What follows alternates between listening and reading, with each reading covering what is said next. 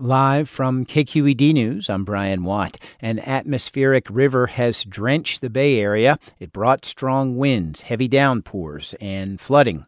The storm has led to power outages, mudslides, and washed out roads. Brian Mejia is a meteorologist with the National Weather Service. Our main concern really is going to be the street flooding, urban flooding, and also, of course, the river flooding is also pretty high as well.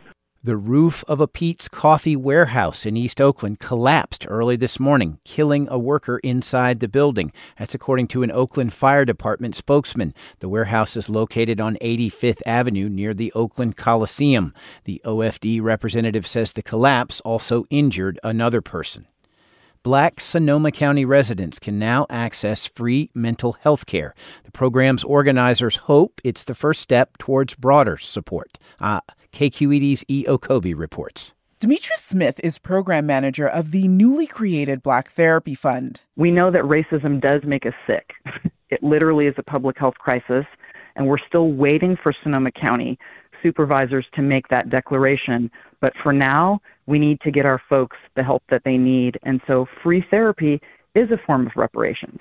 Smith says she was told Sonoma County's small Black population was statistically insignificant when she pushed for more data.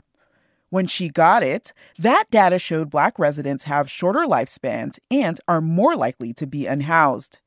Beyond free therapy, Smith says the county should also look into boosting Black home ownership and improving maternal health and education outcomes. I'm E. Okobi, KQED News. And there's more news at kqed.org. I'm Brian Watt.